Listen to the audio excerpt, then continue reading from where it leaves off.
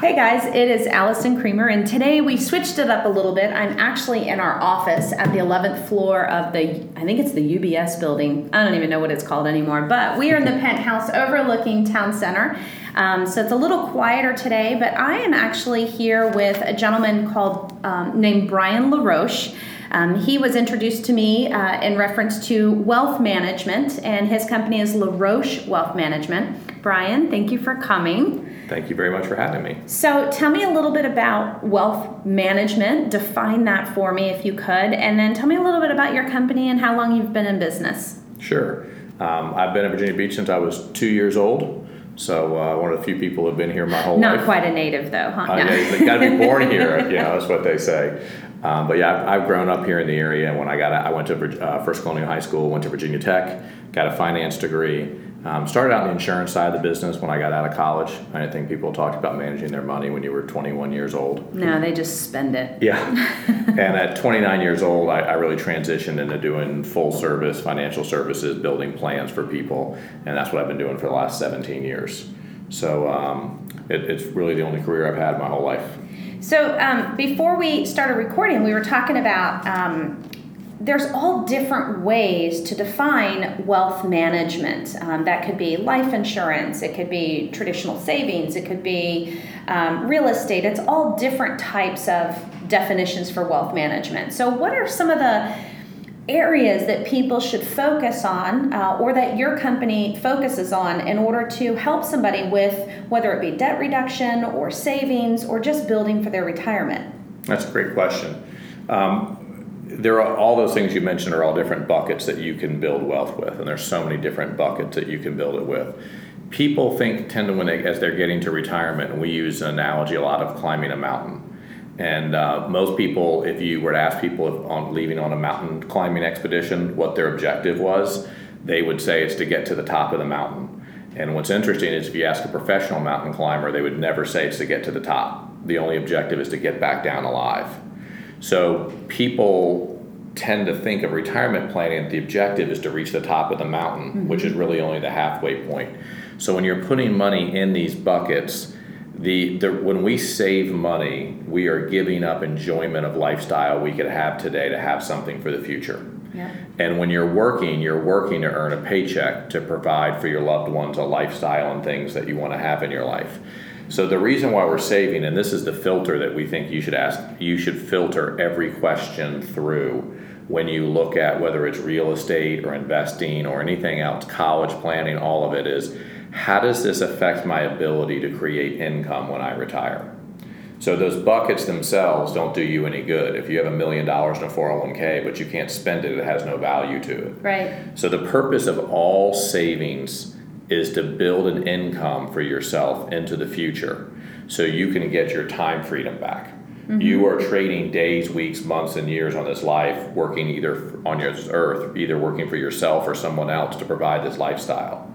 So the purpose of all these savings is to create an income stream later in life so that you can get your time freedom back to spend it how you want to spend it. Now, what kind of things are considered income streams? So anything, if you have a 401k, for example, you take monthly distributions out of it, that would be an income stream. You could have rental property, and if you can get that paid off by the time that you retire, you're probably going to have nice cash flow on that. A big part of my dad's retirement really is a building that he's had for 20 or 30 years, mm-hmm. and there was times he battled his way through that thing. But today it's a big part of his plan. It used to be really easy prior to the 1980s because everybody had pensions. And mm-hmm. pensions went away in the 1980s and gave way to the 401k. And so 401ks and stock markets, they're great ways to climb the mountain, but they have some problems coming down the mountain with the safe withdrawal rate. Right. And so I get asked that question a lot. Someone comes and says, I have a portfolio of $1 million. How much is safe to spend? Historically speaking, 3.5% is the safe withdrawal rate from a portfolio. So $1 million is worth $35,000 a year of income. Mm-hmm. That's it. So, but when you learn how to integrate these things together and using a concept called actuarial science, which is the way pensions are built, we think that you can trade that safe withdrawal rate of 3.5% and get it up to about 7 to 13% off your net worth. Now, see, that's where you're the expert because That's completely clueless to me. And that's why people, seriously, it's, just like my line of work as a real estate agent, my job is to navigate a sales contract and make sure that I help guide them through the pitfalls, the pros and cons of making decisions, and then help them little rabbit trails that could say, well, if you go this way, these are the things that could happen. And if you go this way, as a financial planner or wealth management company, it doesn't mean that every plan is a boilerplate plan. Everybody has different life things and needs and desires and dreams. So speaking specifically to somebody about what you want, where you want to be, and what you want out of it is really what people need to do. And that's what we're trying to get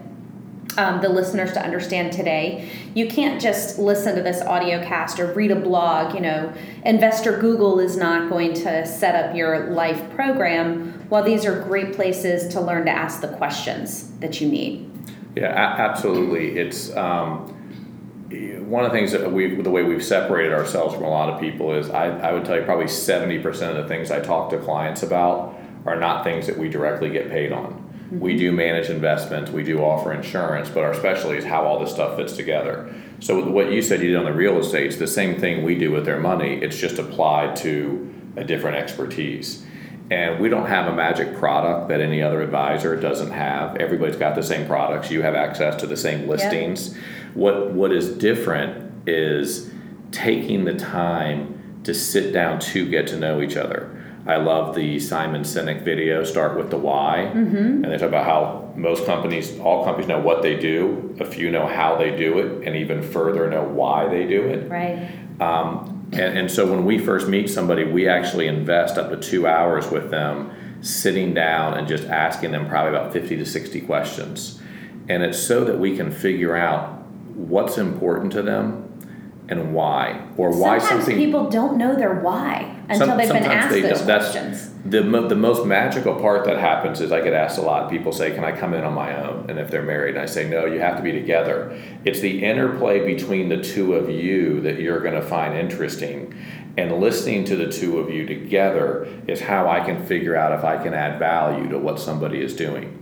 Yeah. And so the first 2/3 of the interview is just me asking questions. Counseling? Well, you know what? I get told that a lot, that they go, this is like marriage counseling. I didn't realize that. But people don't really spend a lot of time. They're so busy living their lives, raising their children, going to work, trying to keep up with friends and family. They don't spend a lot of time really talking about what they want and why they want it. Right.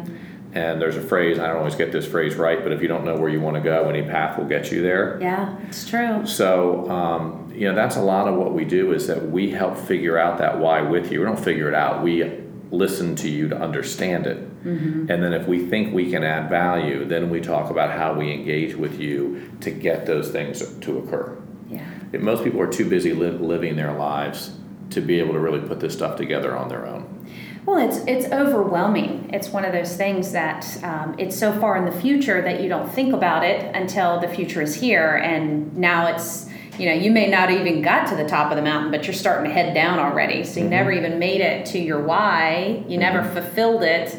And so now you're just kind of stuck. And I mean, with our world today and our economy, it's so up and down and just kind of scary. So you talked about this story about going up the mountain, and in our show notes, we're going to have a link to that because you said it was explain what it is. Whiteboard videos. To me, that almost look like cartoons when I see them on TV, where they're all drawing figures. really fast. Yeah, I think it's about 3.5 minutes, 3 minutes and 50 seconds, but it gives it's short enough that we can pay attention these days with how busy we are, but it gives a good concept of what we do and how we approach it. So because this is slightly real estate driven, obviously I'm a real estate agent, so you had mentioned something about sitting down with somebody and talking about mortgages and the expense of where that should be in their household to kind of help start building their plan.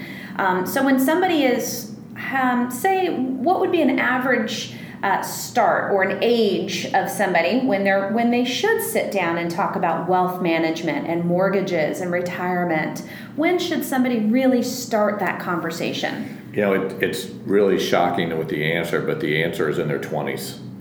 It's we talk a lot about the growth curve of money, and there's only one growth curve, and so everyone's going to have a first year they start saving, and it goes from whenever you start to the year before you retire. Well, you make all your money on the back end of the curve. Mm-hmm. If you have $1,000 saved, it doesn't matter what you earn. It's not a lot of money. You got to get to the point where you have 100,000, $500,000, $1 million, and then the rate of return really matters.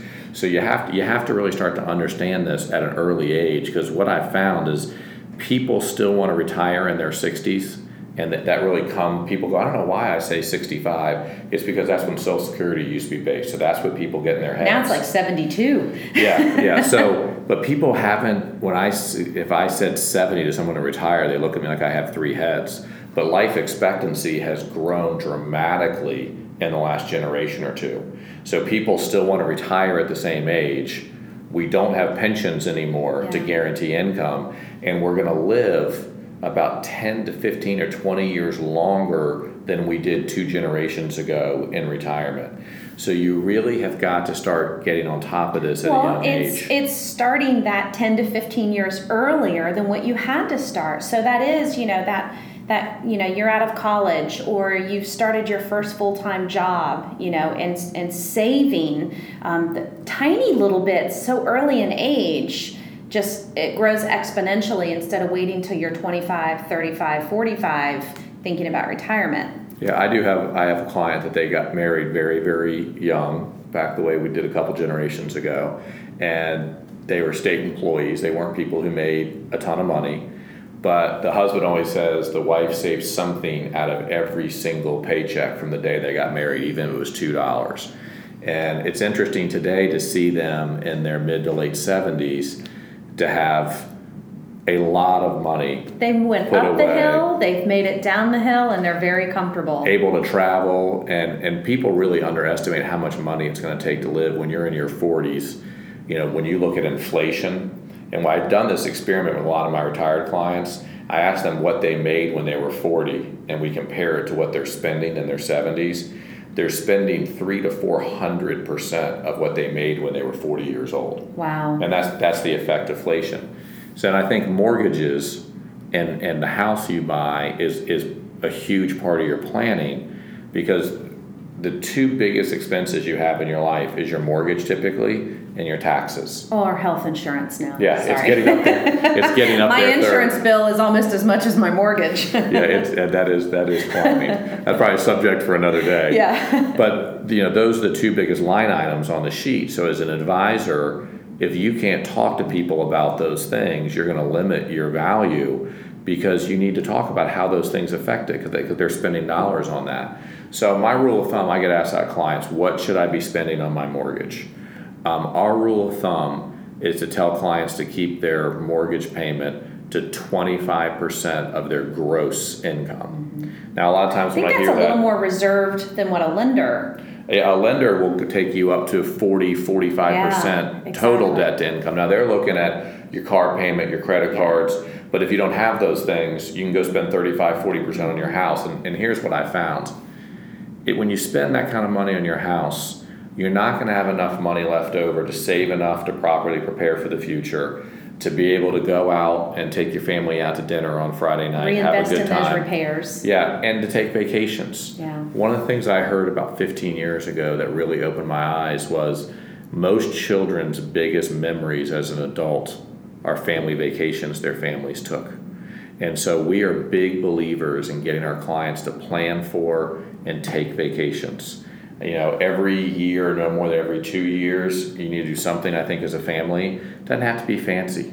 Yeah. You can go down the Outer Banks in September and your kids will have a great time. I agree. And I try to get couples to take a vacation if they can without their kids, even if it's 3 or 4 days. I have a 26-year-old, I always taught her, get a number in your savings account. If your number was $500, when you got to that $500, it's okay to go build a reward in. Yes. It's okay to enjoy what you worked hard for, but if you're enjoying what you work hard for all along and you didn't build a foundation, something goes wrong, you're in trouble. It is. So that's kind of the philosophy that encouraging families to take that vacation and spend some of that money that they're really having, that they're investing, and that, they've done their plan, and now let's go have a reward.